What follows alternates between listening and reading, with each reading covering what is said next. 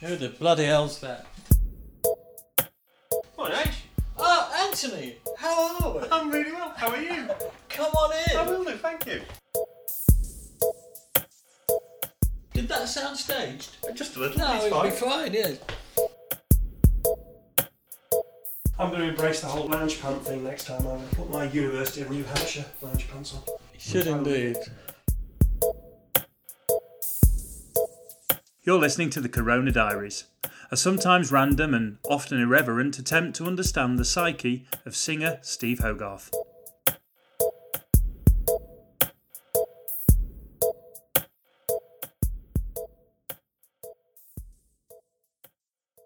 Hello and welcome to chapter 51 of the Corona Diaries. And as promised, we're back with Gillian Sue because we only got so far in the Steve H backstory last time. Here's the first question, because we've talked a bit in a podcast fairly recently, because we're going through the start of the Marillion years at the moment, and we talked a little bit about the fact that he was that close to moving back up north, or at least part way back up north, and just saying, that's it, not interested, going to be a milkman or whatever it was. Is that something that the rest of the family knew about? Was that an ongoing conversation, or you know, had he kind of said, "Oh, you know what? I've had enough. It's not going to work." I don't think he would ever dare dangle that temptation in front of my mother. No. Right. No, probably not. But we knew, didn't we? Because were you living down in London then? I was. Yeah, I was down in London by then. And yeah, it was a weird time because he'd done the thing. I remember when they went. He moved down with Harlow when Harlow were down there, and I remember when the lads of Harlow decided that they wanted to break the band up, and he was absolutely distraught when that happened. Yeah, he was so upset about that because he didn't see it coming. And then he joined the Europeans. And that was a weird thing because I was living in London then as well, and I used to go to the Europeans gigs, and they were really quite well known in London. Yeah, they were great. They used to have quite a following. Yeah. And then I can't remember all the ins and outs, but then suddenly that was gone as well. And I remember going to the recording studios when they recorded Recurring Dreams, and we went down there and saw him for a weekend, and that was fantastic. And I loved all that when he was down there, and I was in London as well. Then there was How We Live, and I remember him saying, I think, that he did this album and he was so proud of it, and he thought it was the best thing he'd ever done. And then when he went and delivered it to the record company or whoever it was, and they just didn't like it. And it was a fantastic album. It was. I think it's still a fantastic album, and some of the songs on there were just fabulous. And I can remember, I can't remember if I'd come down to see you, or I'd gone down to London. Oh, it wasn't. I'd come down to London for a weekend with one of my friends, and I can remember going in Topshop on Oxford Street, and. Yes. Oh, I know. And one of the tracks was playing in Topshop, and I nearly fainted. I thought, what's this? And you know when you think, oh, I know this song. I went, oh my God, it's that Steve. And I thought, that's it. He's made it. If he's being played in Topshop on Oxford Street, that's it. It's got to be going somewhere. Was that back in the day when was it Topshop that had the DJ in the store? Yes. Yeah. I remember that. Yeah. And I thought, well, if somebody's playing this in a big shop on Oxford Street, that's got to be going somewhere. And I just thought, wow, he's done it. It was. But I don't know, and we couldn't believe it, could we, when it just didn't happen, because they were so good. They were just brilliant, and they'd been on the Old Grey Whistle Test, and they'd done the Tube, and all of these sort of seminal programs. Really. Absolutely at the time. So they were out there, and they'd got a following. But so for it not to work, it was just unbelievable. So I very much understand how disappointed they must have been. Because I suppose when you've produced something like that, and it doesn't go anywhere, it's just such a waste, isn't it? It's time, it's... because your heart and soul's in it, isn't it, when you're writing music? So it's not just, oh, well, never mind. It's a part of you, isn't it, that's sort of... You've got to leave and... Yeah, and then somebody rubbishes something that you've worked so hard for and that you're so very proud of. And then somebody tells you that they don't think it's good enough. And you can only listen to that for so long without starting to believe it, can't you? Yeah, I don't think so. I think the other thing as well is, I've got quite a lot of albums that I've picked up. So you'll go to a show and you'll see a band that's supported and you really like the support band and you end up buying the CD. So you buy the CD. And then you come to really, really like the CD. I've got there's a band called Picture House I sort of supporting somebody I bought there, thought that was great. A band called Sunhouse, same sort of thing. And then they don't go anywhere. And you think, well... That's an incredible. That is just a great album. It's just literally. It's just fate that isn't really, because there's nothing wrong with the product. No. They should have been massive because that's what they produced. Yeah. And it's exactly the same with particularly with the How We Live album, because it's just so well put together. It was. Yeah. Yeah. Brilliant album. But the other thing that was going on as well at the time, because I was starting to think, well, why does everything seem so disjointed? Why can't I remember it all? But at that time, Sue had just had Sophie. Yes. So he'd also got a family to support. Yes. And so that was the other thing. It wasn't just about him and being able to, sleep under a bridge somewhere while he was she'd not had Sophie. She'd doing that.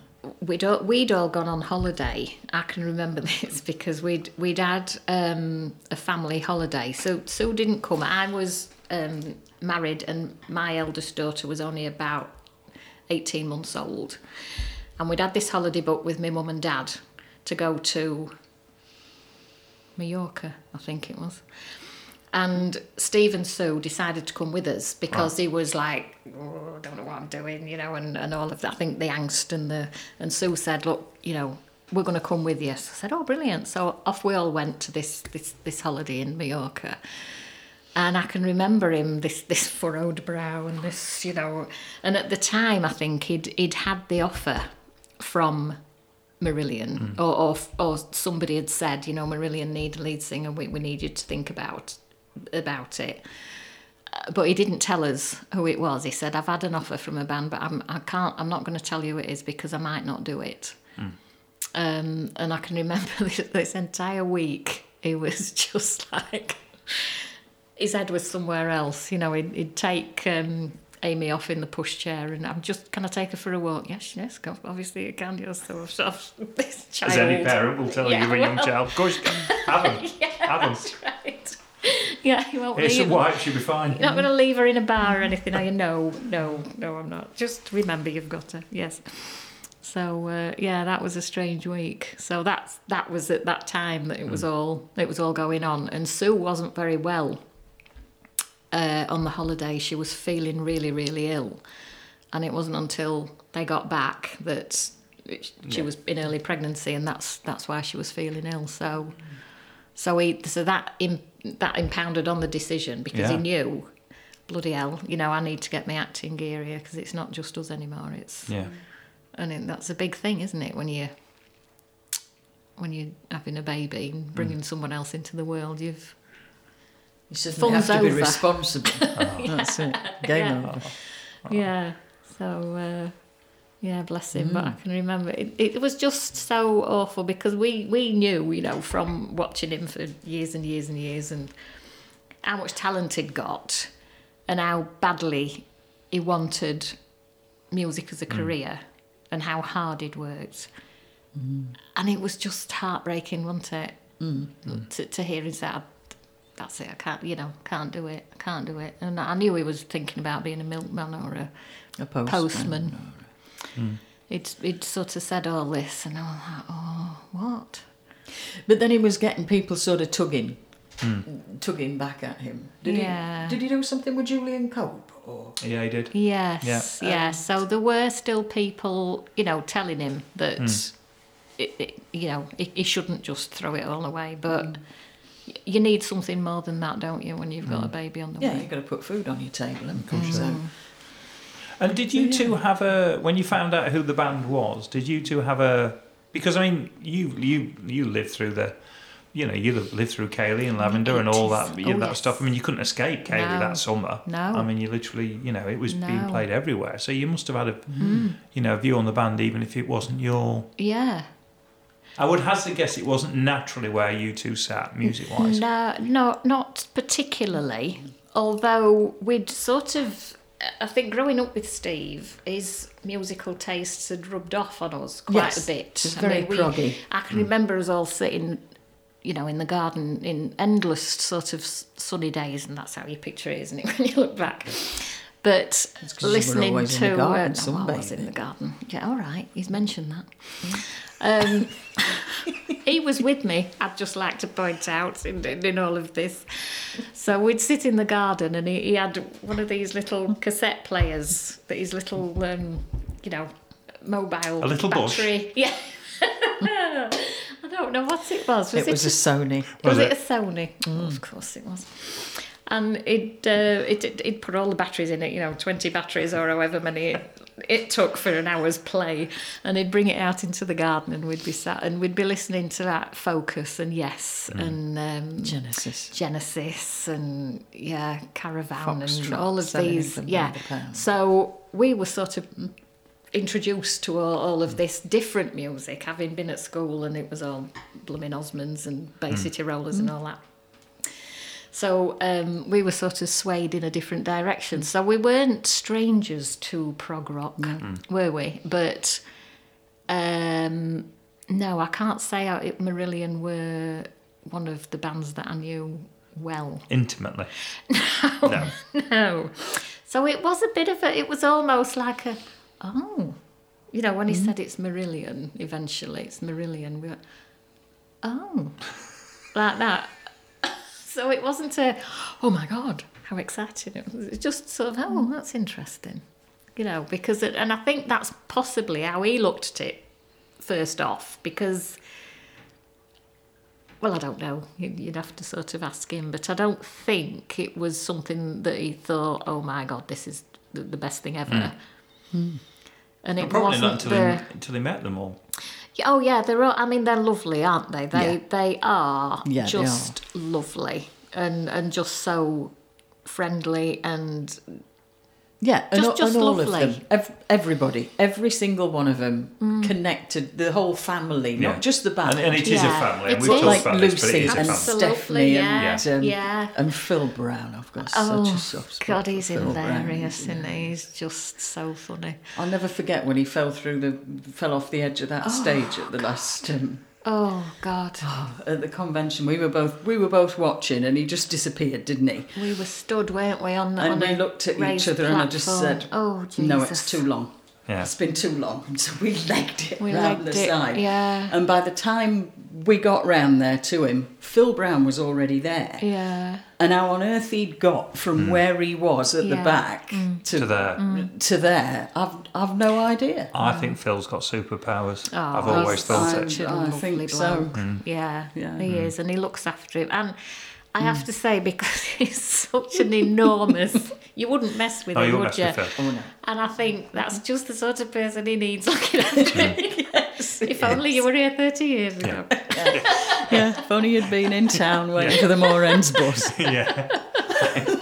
Yeah. Of course, he might have been the one doing the thumping, to be fair. Yeah, but that's very in true. a He different does. set of Yeah, circumstances, yeah, but yeah. we'll not get too close to that. But because, I mean, the other thing is, when it started, it started at a pace, didn't it? I mean, there wasn't any messing about. No.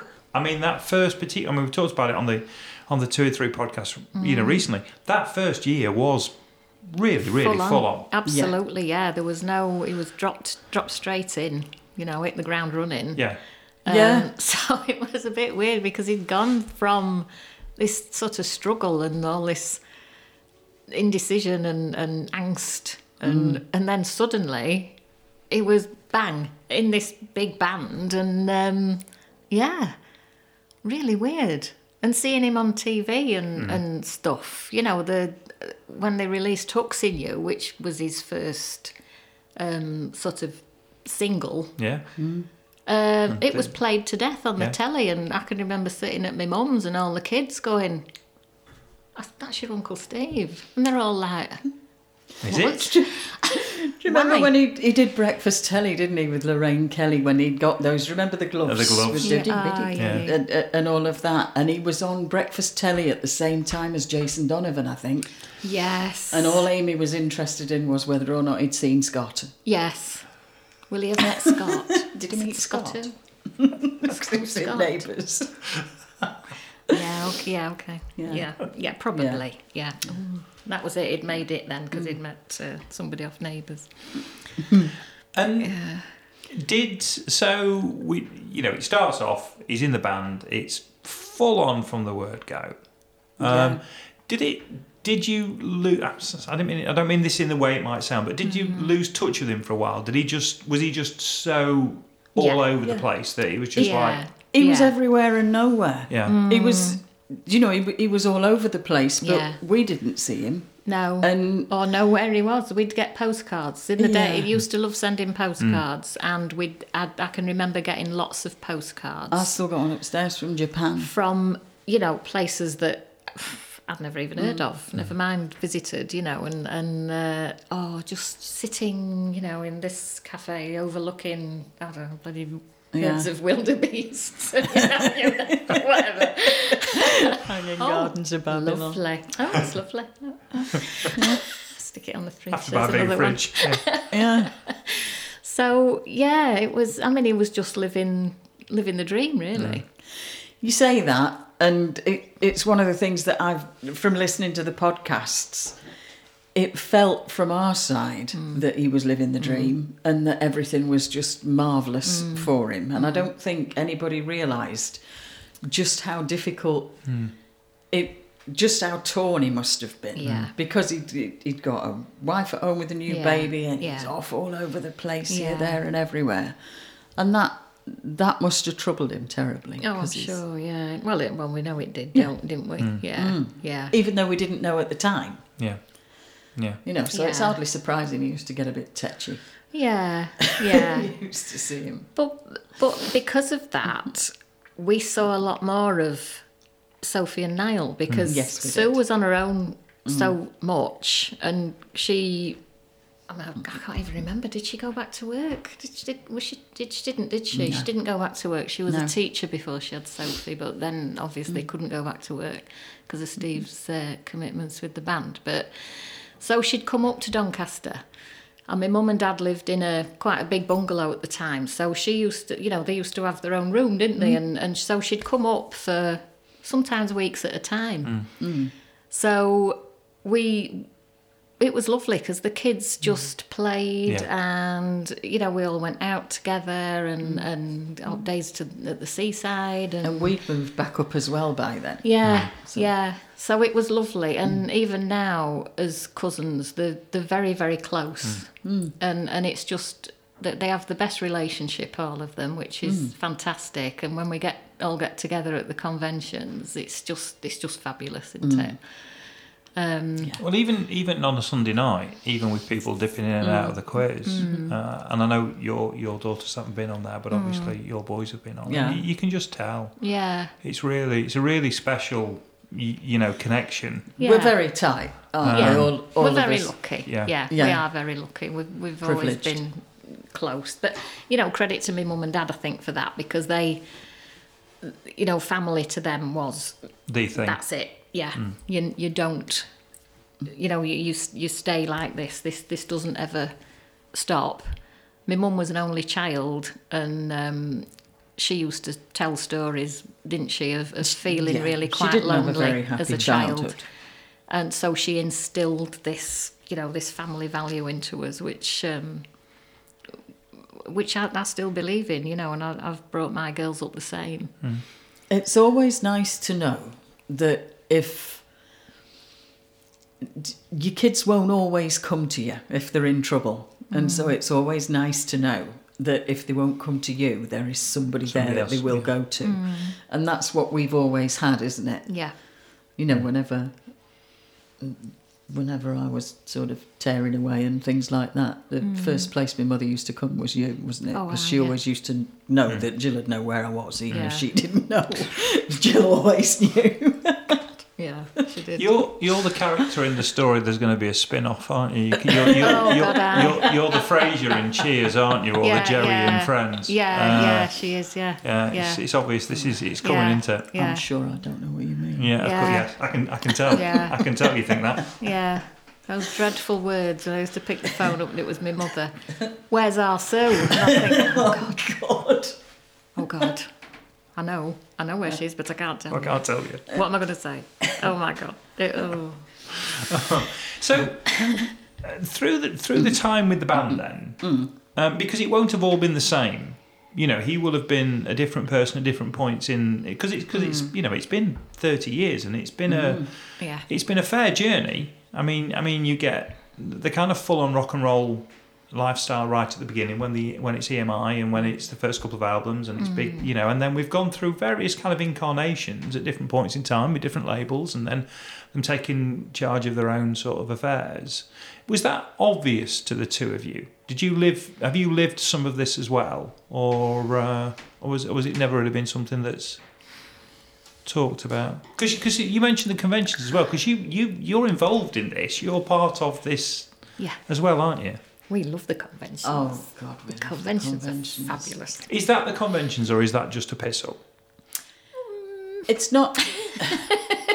It's not just a piss up, No, but it's a bit... it's heavy. You know, like when you have a close family and you always think how marvellous it would be to go and rent a country house for Christmas or Yes. something like that so Yes. that you can all be together. Yeah. Yes. Yeah. It's like like that, Yeah. but without the needing for all the fallings out because you're not all under the same roof. No. You know, and we Yeah. we can get together without...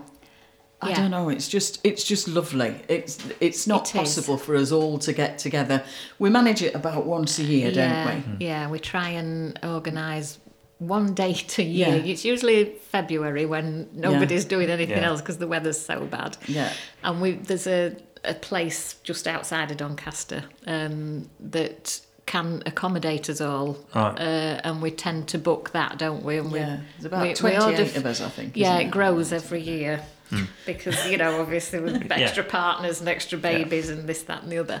So we order food in advance, don't we? And that's oh God, it's like a military operation getting all that organised. But yeah, so everybody meets there and then we decide who's stopping over in whose houses and we allocate everybody a bed, you know. And we manage to get one weekend a year, don't we? yeah. Unless there's a convention. But then, of course, the convention can't accommodate all the children and No, everything no. else. Yeah. So, But yeah, we do try and get together and then I'll pile back to whoever's house will accommodate, you know, depending on the weather. But it's just important, I think, isn't it? And it's and they all get on and they all miss each other desperately and it's just like, you know, the noise is terrible because everybody's talking at the same time and so you don't really get to talk to one person for a long enough time to know exactly what, you know, what's been going on or whatever, because you know there's 20 odd of us, so, and there's lots of little kids, you know, that are running off and falling down and yeah. But in answer to the question at the beginning... yeah, what was it? then, I can't remember myself, but Sue knows. Sue's got us organised. about how things have changed and how it's morphed from one that thing Yes, to that another. was it. Yes. There's definitely been a change in him. Yeah, Everything oh God, was yeah. always very intense when it was all very at serious the beginning. Yeah. And he did take himself terribly seriously. Which I suppose he had to. Yeah. He'd been thrown into this, you know, big famous band, and he had, you know, with very much, I think, he had to justify his position because he knew Big that those shoes to fill. fans, literally in every sense. Yeah, in every sense. Yeah. Yeah. You know, from this 6 foot odd fella to this tiny little man. Very small. For a girly little man. So he'd got a lot to sort of not prove, but I think to prove to himself that he was worthy of that. Yeah. And I think there might have been a bit of imposter syndrome going on in there. Well, and it sounds he- like he was waiting 10 years to take himself very seriously. And you know, Yeah. there were 2 or 3 times when it was nearly there. Yes. We're nearly there. Yes. Yeah. Yeah. Because So- it is a state of mind to be particularly if you're a front man. Yeah, absolutely. And the pressure, I think, must have been absolutely immense, because not only was he the front man, as you say, but he'd got all of that surrounding him as well, and what the fans were going to think about him, and, Yeah, he and was they, the newborn, you know, wasn't a he? lot of them didn't want Fish to that was it. You know, a lot of they did lose a lot of fans, I think, and that's fine. So he'd got to bring these people round, you know, and it was a big job he'd got, really. And all credit to the fans that they at least thought, well, we'll go and have a look. Yeah, see what he's got. Yeah. Yeah. And he's a nice man. I mean, I know we say that We're because we're his biased. sister, Obviously. sisters, but you know, he's got that sort of He cares. that aura. Yeah, you sort of see what you get. You know, he's not. He is who he is, and he doesn't sort of pretend to be anything he's not. Apart from a graphic designer, obviously. Yes, we have touched on that. But I think when it, I was astonished as the next man, but yeah. oh, maybe. Yeah. He looked at the job description and just thought, nah, I could do that. It's just sticking letters on a piece of card. What can go wrong? Yeah, so he's likeable and he's affable and he's you'd find it hard to dislike him, I think. And he's honest. So, Yeah. yeah, he is. He is honest. You know, Sometimes too honest, yes, to but a he is fault. honest. But yeah, it must have been a huge pressure for him.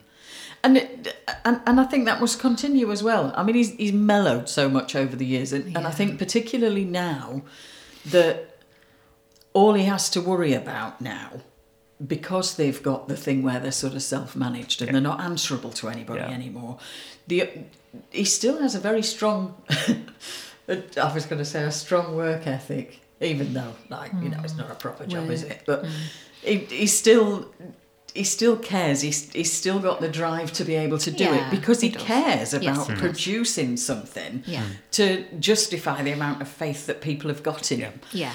But without the added pressure of thinking that there's some blokes in suits who are only who are only bothered about making the money, Yeah. who change their mind from one day to the next about whether or not they think they're going to like something, Yeah. depending on how much money it's going to earn them. So that lifted a lot of the pressure off him, Yeah, I think, very didn't much it? so, yeah. And yeah. he's now so much more mellow than he was before. Yeah. And now he can laugh and at happier. himself. Yeah, yeah. Well, and to be fair, I mean, he's been very generous because in reality, I've been taking the piss out of him for 50 episodes now. Not. We've been doing it for 50 Well, years. yeah, Yeah, yeah. Well, yeah. I feel like I'm doing some of it on your behalf, if I'm being honest. But the point being, you know, he knows that. I mean, there's a gentle ribbing that runs through this, and I think it's a little bit like. Did you watch The Trip with? Yeah. And Yes. where they play their own characters up just slightly, and there's a Yeah. little bit. It's not that we're playing up the character in this at all, but the point is, you couldn't do Corona Diaries if he was really serious and really. If he had not mellowed, then this just Yeah. wouldn't have happened. No. You know, I mean, he has to be able to laugh at himself a little bit and let me occasionally just, you know, not because it's not. Let's face it, it's an absurd job. Oh, it is, yeah. Oh, yeah. Oh, it's a ridiculous job. Yeah, it is. Yeah. And I think now he sort of realises that. He took it so... I mean, he had to take it seriously. He really did. But I think we lost him a little bit, didn't we? Because he wasn't the Steve that we'd known all that time. He sort of had to shift all of that. Or I don't know, or he might have just sunk. It might have just been too hard. But He was possibly overwhelmed by it all. Yeah. Without actually realising, I don't think. and he'd got, as Sue says, he'd got the added pressure of Sophie and Niall being, there. So he'd got all this responsibility at home. He was aware that it was a job that would take him away for a long time, and he'd miss such a lot, and he'd worked so hard for it, but then he was getting all everything he wanted while Sue was at home with the kids and she'd stopped working. So it was very much a sort of role reversal because Sue had worked really while he was trying to make it in the earlier days. So it's, I think all of that played so much on his mind as well. So he'd got quite a lot on at the time. And then he'd come home, of course, and because she'd been managing on her own for so long, he'd come home and then he'd be plumbing sinks, fixing showers. Come home to a list of jobs that needed doing, and he just stepped out of where somebody's carrying him round on a cushion. And then suddenly he's like, right, that toilet's blocked, go and sort that out. Somebody just picks him up and takes him to where he needs to be, and he's in all these lovely hotels and he doesn't have to lift a finger, and then he's straight back with his hand down the toilet, So, So just to wrap up then, because we've done it again, we've banged on. Halfway. I know. To say you two were nervous before we start. So go on then, one word. Your brother in one word. Oh, Lord.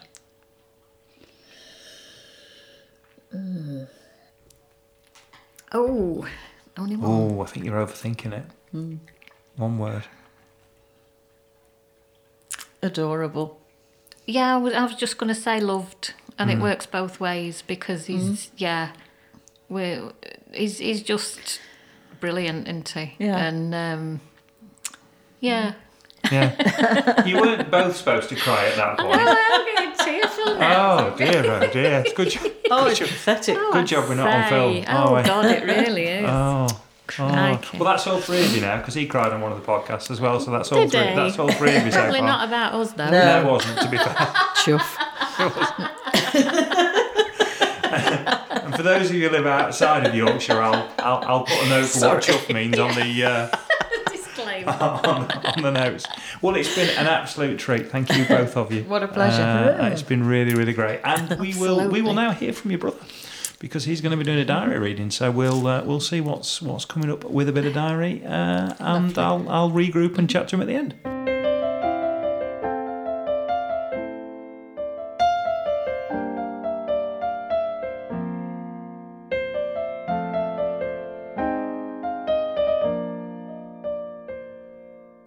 Sunday, 10th and Monday, 11th of July. Home, Japan. Got up around 7:30 thinking I was the first up. I wasn't. Mum was in the kitchen offering to make me a coffee, and Dad was in the downstairs bathroom shaving. I had allowed myself 2 hours to shower, get ready, and pack. It was, for once, almost exactly right. I was ready to leave at 9:30 on the dot when the car arrived. Said goodbyes to Sophie and Niall. Sophie always takes it well, but I'm usually a little nervous as to how Niall will react. Today he was seemingly unbothered. He didn't get up until 9:20 and wasn't awake enough to give much thought to my departure. We drove to the racket club to pick up Mike Hunter, who no longer looks like General Custer, but is now clean-shaven, short-haired, and not unlike Chris Kimsey in appearance.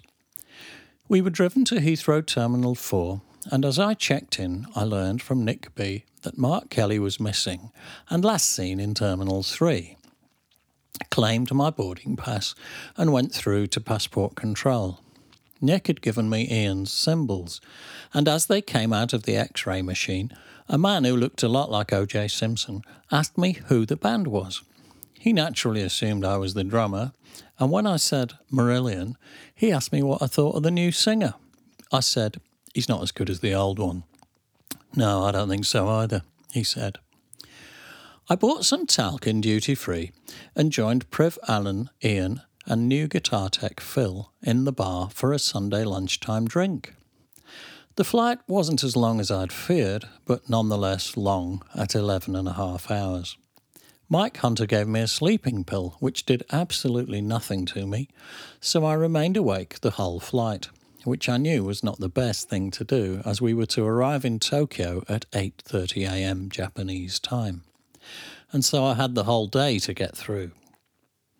The, quote, 90-minute, unquote, drive from the airport to the hotel was an optimistic estimate. The traffic in Tokyo defies description, and it was to be midday by the time our minibus arrived at the Roppongi Prince Hotel. My room was surprisingly large, comparable in size to European ones, considering Japan's reputation for tiny hotel rooms. I hit the bed running and would have slept all day if the phone hadn't rang at 2 to summon me downstairs. It had been arranged for us to do a video ID, hello, we're Marillion, blah blah, etc., for Masa Ito, the DJ who was responsible for our recent success here. After 2 hours sleep, I felt like death on legs, and we were doing it in the searing heat of the street, so I wasn't my scintillating best. I hope I don't look too disinterested on the telly. Had a couple of coffees in the hotel cafe with Steve and started to feel human again. Went out with Steve and Nick for a wander and a spot of lunch. It would have been breakfast in England, but it was tea time in Japan. We wandered along a street dwarfed by a concrete flyover which ran parallel to and above us, amid the occasional aromas of drains and sewage, past various shops and noodle houses. There seems to be a prevalence of shops that sell mirrors and light fittings in the Roppongi district. I admired Tiffany lamps, reeling at the price tags of 200,000 yen, well over £1,000. We eventually found a noodle house with pictures outside. When the menus are in Japanese and the locals speak almost no English, you need pictures to point at. And I pointed at something someone was eating and said, "One of those." Even the Japanese seem unable to eat noodles gracefully, so I need hardly describe the embarrassed slurping, dangling and dribbling which ensued. Fortunately, I was wearing a patterned shirt. We passed a bar advertising happy hour and went inside and downstairs to discover we'd stumbled upon Roppongi's only rock club, Pips, full of snapshots of well-stewed musicians posing with the bar staff. The place was empty. It was 6 o'clock, so we had a beer while enduring a CD of a Led Zeppelin cover band, which eventually drove us back out onto the street. Steve went back to the hotel, while Nick and I went off in search of the local Shinto temple. We stumbled upon a graveyard where many people seemed to have been buried in a very small area of ground. I wonder if they bury them standing up. I was later to discover that people are cremated. Every grave had a little built-in flower vase, some of which were tendered, and large wooden tags like giant lollipop sticks, carrying calligraphic messages to wish good fortunes to the dead, no doubt. On the way out of the burial place, we passed a stone Buddha, wearing a red beret and scarf. It seemed somewhat bizarre, but I was later to regret being amused. I learnt from our local guide, Katsu, that the red accessories represent the bib and cap of a baby, and that this would have been a monument to the death of a baby. The temple shrines all seem to have a bell, like a giant sleigh bell, immediately outside the inner altar. Perhaps its purpose is to draw Buddha's attention to the incoming devotee, a sort of telephone bell for God. Or maybe it's to ward off evil spirits. Nick returned to the hotel, while I continued wandering around this hectic, polluted and peculiar place. I found a couple of brass-handled mirrors and bought them for the show. We'd been trying to get hold of one in England without much success. They cost a fortune. I went and had a beer in a street-side cafe and watched the Japanese making their way home from work. All the men wear suits and ties even when they're relaxing. Maybe they all simply work late and go out straight from work. Every now and then a woman would go by wearing traditional clothes, silk kimono, the little cushion thing in the small of the back, and all the trimmings. A strange juxtaposition of the beauty of the ancient and the ugliness of modern urban life all around them. I felt grateful to them. It's a lovely sight, and I suspect they must go to a lot of time and trouble to dress so immaculately. I was whacked hard in the face by some enormous flying bug, which didn't even slow down after the collision. Returned to the hotel to unpack and shower. Later went out and drank too much in the hope of being able to sleep. It seemed to work. I got to bed around 1 and slept until 7. Tuesday, 12th of July, Tokyo, Osaka, day off. I woke feeling very thirsty. It must be the air conditioning. I decided to go down to the cafe to get a glass of water, and when I got down there, they had breakfast already set out, so I sat down and ate cornflakes in preference to the Japanese items on offer. I didn't feel much like a poached egg floating in brown liquid.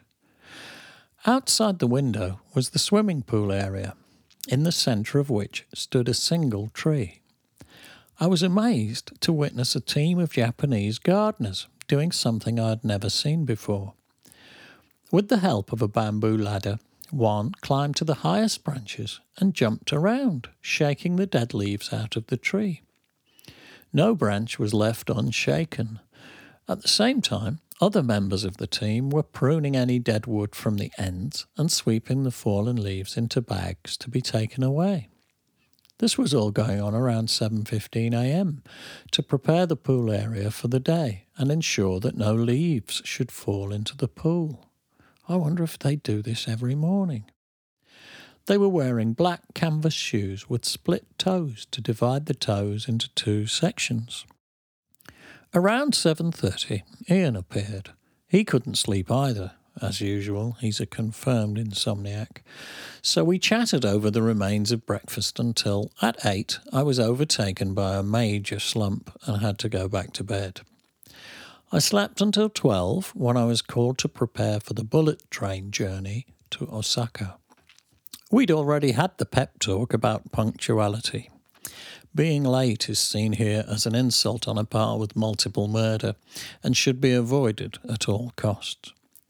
Promoters rep Katsu arrived at 1 o'clock, and band and crew were taken in a minibus to Tokyo Station, where we were shown to our reserved seats on the train. The carriages are spacious and clean and fitted with wide aircraft seats, which turn through 180 degrees so you can face the direction of travel, if you choose. During the journey, stewardesses periodically pass through, offering drinks, food, or ice cream. There is also a restaurant car with large picture windows to give diners a better view of the scenery, which, although for the most part consists of more of the same model of concrete blocks, occasionally offers glimpses of tea terraces, like immaculately tended hedgerows striping along the hillsides, and rice paddies, like fields of rich, vibrant green feathers. I was told there was a slim chance of a view of Mount Fuji as we entered Osaka, but to my disappointment, it was not a clear enough day. We arrived on time to the 2nd at Osaka and took cabs to the Grand Hotel, where our room keys were already waiting. My room reminded me of the Mayflower in New York. I helped myself to a can of iced coffee from the minibar. They sell this stuff in vending machines in the streets here. It's good, but like everything else, terribly expensive. Typically 400 or 500 yen, around £3.50. Relaxed for a while, went out trying to find postcards, and failed, which meant paying hotel prices for the ones on sale in the lobby. In the evening, we were taken out to dinner by Katsu to a traditional Japanese restaurant. We walked through the busy streets of blazing neon, teeming with people, and hot and humid despite the hour. The restaurant was situated in what Katsu called the restaurant area, which reminded me of the covered market in Liverpool. Past alleyways of amusement arcades, karaoke bars, shops and restaurants, while Katsu tried to find the place. He's from Tokyo and doesn't know Osaka too well. He eventually waved us into a restaurant, where we were ushered upstairs and obliged to remove our boots, which were placed in wooden lockers before we sat down at a long, low wooden table, surrounded by a lower shelf on which to sit.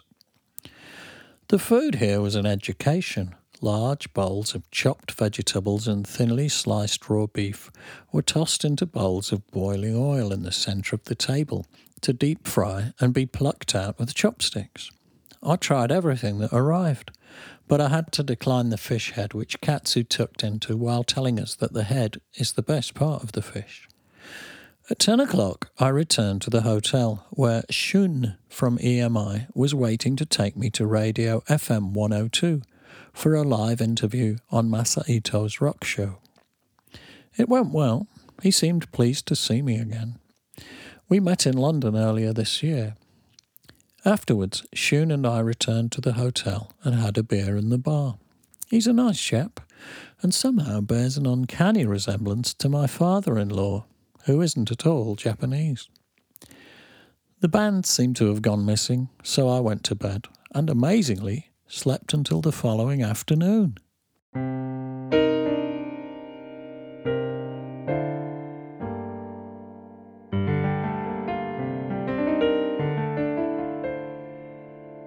And we're back. These little "and we're backs" are strange because technically we haven't done anything yet. This is the first part of 51 for us, but we are back and we've had Dari and you've been in Japan. I have, and we are. We're often back. We're often back. That's yes. that's a place in Germany. Played there. Have you? Offenbach. Yeah. That would make a good T-shirt. We're Offenbach in Offenbach. Yeah. Yeah. Oh. So, before we get on to your sisters, I'm going to have to mention the one thing in the diary. There are a few things in the diary I could have mentioned, but the one thing was you taking the symbols through security at Heathrow. Oh yeah. Yes, and the man, Ian had said, would you, I don't know how I'd ended up with his symbols. Well, they are heavy, and he obviously couldn't be asked carrying them. So he And you do work for him. I do. We all work for him. We all work for him. So he asked me if I'd take him through. And I said, of course, Your Highness. And I took his symbols through the security. And so, of course, the bloke running the machine naturally assumed I was the drummer. And it said Marillion on the case. And he went, oh, you're the drummer? I went, yeah. And he said, Marillion? I went, yeah. He said, haven't they got a new singer? I went, yeah. He said, what do you think of him? I went, not as good as the old one. And he looked at me and went, no, I didn't think so either. I just think that's brilliant. I'm not because it's not. I mean, in hindsight, but you're so quick in the moment. I love it. I'm loving your work. So I picked my symbols up and on I trottled through. Did I say troddled? I might have just invented a new word. You did say troddled. I trottled through the duty free. So here's a question then. Why does he take his symbols with him? Oh, it's a drummer thing. It's a drum. You see, to us mere mortals, we just think symbols go tish or crash. Or in the case of Chinese symbols that drummers particularly love, they go... It's the most unpleasant and unmusical sound known to man, and slightly less appealing than a fire extinguisher. But drummers love them. I bloody hate them. Right. Anyway, if you're a drummer, the exact timbre of your cymbals are, mean the world to you. And Mosley's no exception. And you have to be a drummer to understand it. I mean, I can understand people want to take their pedals because they've got a feel and they're used to the tension of the springs and all of that. I completely get that. But why you need your own cymbals seems like a right old royal waste of time. And he must have half a dozen of them. Do they all go with him? They do. He takes his He usually takes... I mean, if he can't take his entire kit, which he will do unless he absolutely can't, obviously taking an entire drum kit to Japan is mighty expensive, and who knows what shape it'll be in at the other end as well. But when you can't, he usually insists on taking his cymbals, his pedals, and his snare. Snare drum's very, very important as well. But these things are machine made, aren't they?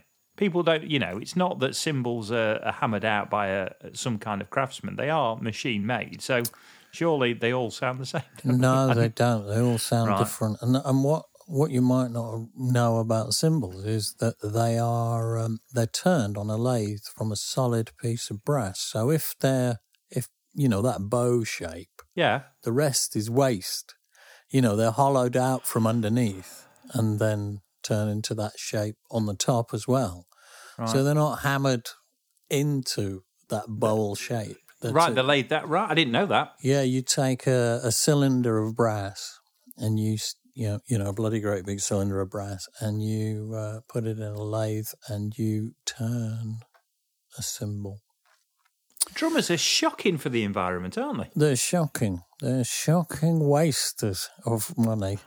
Right. So imagine what it costs to scrap all that brass as well. Yeah. Oh, I'm looking at drummers in a whole different light now. Oh, yes. Yeah, right, okay. Good story, though. Good line. They take their hardware very seriously. I bet they do. And then they hit it really hard with other pieces of hardware. This thing that I've cherished, I'm just about to twat with a piece of wood. I'm going to hit this as hard as I possibly can. Yeah, don't get it. Anyway, back to your sisters. We'll follow up on some of the bits they said, because we've done the fame years. Because you've not heard this yet, have you? You've not heard the second half. So we talked about the fame years. And the first thing that came across, which I don't think we'd really picked up on when we talked about it, was how distraught you were when Harlow split up. And that was Sue that said that. Because apparently Sue was living in London at the time. Yeah, maybe I've blocked it out a bit, but we split up because we were put in this really impossible situation where the van with all the gear in it had broken down. We'd just got to London. We were young and we didn't know what to do, and it had gone into a pound somewhere in London. And when you're from Yorkshire and you're young and your vehicle's gone into a pound in South London, you kind of, it's like it's gone into a black hole and you don't know what to do or who to phone. And so we were trying to sort that out, and that was all fairly traumatic. And then at some point, Harlow turned into the Neutrinos, but it was essentially the same people. So we rebranded ourselves. I started wearing tight chef's trousers at that point. Yes. Skin-tight chef's trousers, the black and white ones. Yeah. Because bathrobes were so last year. Post-punk bathrobes were last year. And so what happened was our drummer, Benneth, and our bass guitarist, Steve Ross, were sharing a hell flat in Notting Hill. And it was pretty hellish. But, everybody was skint, and even so it ended up costing a fortune to just rent a hell flat in Notting Hill was quite dear. That was before Notting Hill had been really gentrified. And they were living together. I was living out in Shepperton with my ex-wife. And I think they just decided one day, I think Benneth discovered the Talking Heads. He discovered Psycho Killer by the Talking Heads and decided that was cool and that's what we all should be doing. And instead of ringing me up and saying, listen to this, I think it's cool and it's what we should all be doing, he just they decided they'd get rid of me, I think. Or they just said we're splitting up and we're going to work together. Just the two of us. So that was that, and if I got upset about it, I don't remember getting upset about it, but then I don't remember it much. I'm sure I wasn't thrilled to bits, but then not too much time passed, and I got the offer to work in the Europeans, and so that was exciting, and it was all happening on a slightly better level because they'd got a better van. And they'd got a proper PA. They were really tooled up. And so I guess I must at that stage have just thought onwards and upwards. I've been an onwards and upwards kind of guy, really, I suppose. Yeah. Over the years. I don't know if that's necessarily makes me a nice person, but I always just dealt with the situation I was in. I just dealt with it, and positive things happened to me out of every negative thing. A positive thing has happened to me. So it's not that I'm particularly strong or stoical. I think things just kept falling into my lap. And the other thing Sue mentioned was the following that the Europeans had. I don't think that really came across quite, when we talked about it, quite to the extent, because, she said you had a really, really strong, local following. And Jilly talked about, now she talked about hearing one of the records in Topshop, but I can't remember if it was, that was How We Live or whether that was the Europeans. But certainly, both of them, they talked about how big within London Europeans were. Yeah, we did okay. Maybe my sisters in Yorkshire perceived us to be bigger than we were, but we could pull a few hundred people to in a club. But we gigged around a lot in London. We played the Marquee Club and all the pub rock places, the Greyhound on Fulham Palace Road and the Half Moon in Herne Hill. So there was a pretty vibrant pub circuit back then, and we were on it, and we kept busy, and we used to play this great pub called The Ship in Maidstone, and that was always the best gig ever. It was always rammed full of people, and there was always a great response to it. So we always used to look forward to going down there. And there's an art college in Maidstone. So, there was lots of kids from the art college used to come over. So we did okay. We did all right, and as I say, Euros was sort of tooled up. And then we got that deal with A&M, and it was probably the Animal song that Jilly heard in Topshop, because that did all right. It got Radio 1 airplay. Not masses, but it got played on Radio 1. And then, of course, a radio station in America, in California, called KROQ, they picked up on it. And there was a DJ on K-Rock that played the shit out of it. And so it became a really kind of cool underground song in California. They talked a little bit about...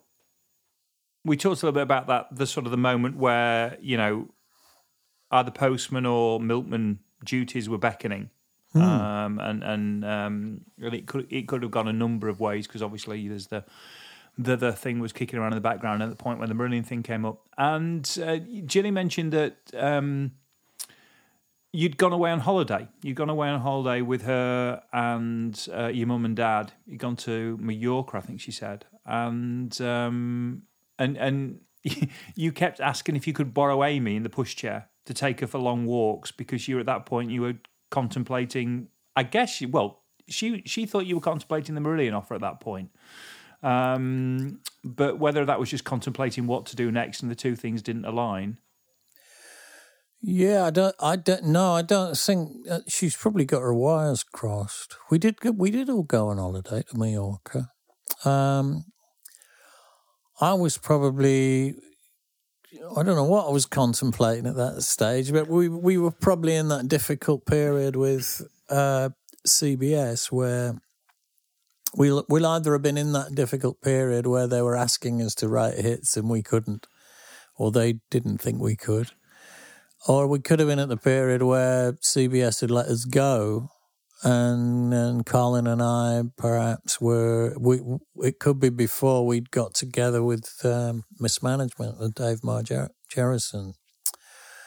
Dave Marge. I honestly can't remember. But it wouldn't have been when Marillion was in the offing, because that all happened very quickly in the January of 89. Yeah. I'd got no clue about it until then, because we'd gone up to Yorkshire over Christmas and we were looking round, we were driving up to Derbyshire and looking at cottages. So I was taking it really seriously. I was ready, I'd had enough and I was ready to knock it on the head and have another go, another life somewhere else. There was a lot of talk about obviously over the 30-year period that how your relationships change with them, but them sort of living a little bit through what was going on, because obviously through the period, that 30-year period with the band, there's been a lot of different things. So there's the EMI years, and then there's the other label years, and there's taking control of your own affairs and all those kind of things. And they both commented on how much you've mellowed over the years. And I'm not going to say any more than that. You don't take yourself quite as seriously as you used to. Oh, isn't that kind of them? Not to say he was a terrible arsehole. Well, I think it was implied, but... Yeah, but they never came out and said it. Which is sweet, because I was a thing. I was a real up my own arse sort of character for a long time, and quite very precious, and I'm full of myself. Some people would probably say I still am, but I've got better every day in every way. I'm getting better and better, and I have mellowed a lot. I think, well, everyone does, don't they? Do they? I mean, most people mellow as they get older, because I think you reach an age where your ambition starts to fade, because you kind of go, well, this is it. This is it. I'm too old now to have a number one hit single and be a pop star. So that driving ambition for those kind of things that you had when you were young, you wake up one day and you go, hang on a minute, get real. And even if you're doing well, and we Marillion are doing pretty well, we're in a happy place. We still, I was talking about it today in the studio, because we've got this song that we're working on. That we were working on, and I was saying, what's really strong about this is it's got a really accessible lyric and a kind of feel better about yourself lyric, which is not the kind of words we normally have. And I was saying, radio love that. Radio love a positive message. They don't like doom and gloom. I think radio feels that it exists as an anesthetic for the masses, not something to depress them. And I said, mind you, having said that, even mentioning radio is kind of daft. Because I'd just forgotten I was 65 for a minute there. I thought I was 35 or 25. So we all had a little giggle and chucked it in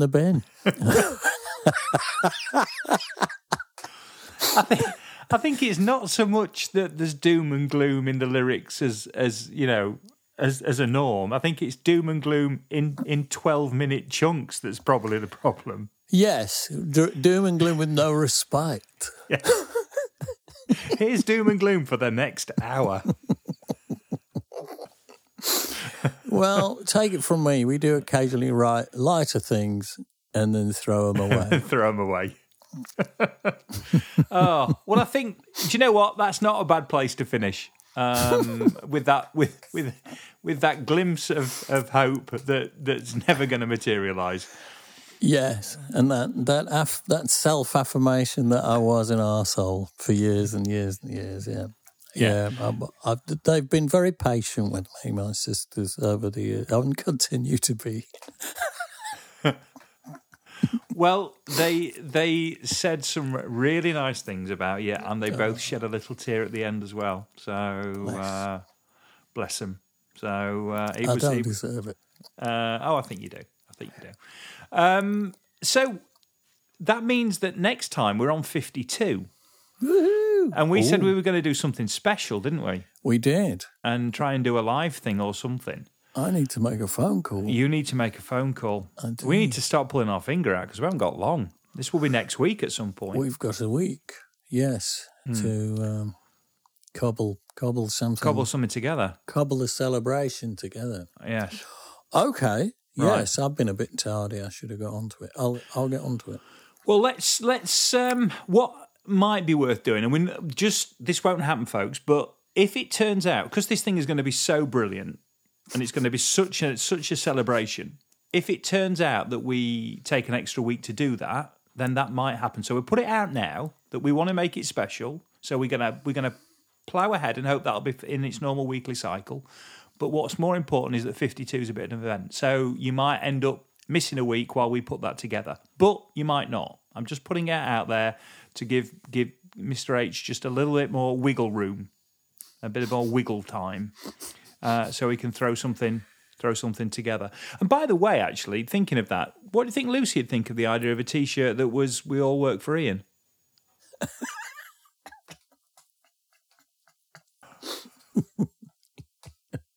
Well, you ask her. I think I might. Apart from the one that she'll have that says, "And Ian works for me." And he works for me. Exactly. Yeah. There'll only be one of those printed. That's quite good. That'll be the one. That'll be the way of getting it through. Right. Okay. So we'll see you next time. Next time should be next week, but if it turns out to be a little bit longer, that's because 52 is going to be an event. And I'll leave you to. I'm assuming you've got a studio week planned, have you? Are you back in? Yes. Yeah. Back in. I was there earlier. In all week. It's Sophie's birthday tomorrow, so I'm going to go and have cake in the morning with Soph on my way down there. I've no idea how old she is. And you wouldn't say even if you did? Of course not. Well, I don't know how old I am. Well, no, there is that. to be fair, now that your sisters, they were really, really appalled when you got older. Nobody knows. Nobody knows. Oh dear. Right, we will see you at 52, folks. I'll see you next time. Toodaloo, everybody. Bye. Back soon.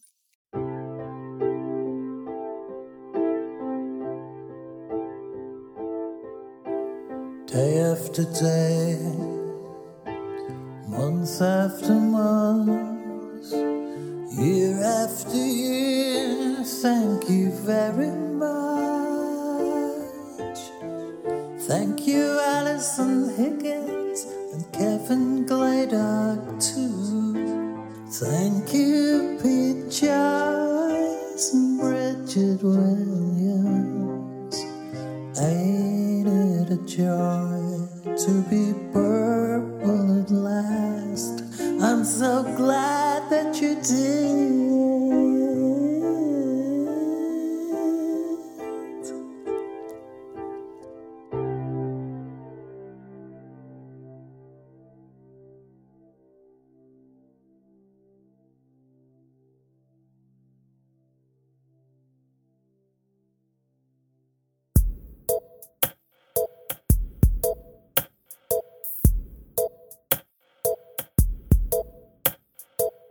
Thanks for listening to the Corona Diaries.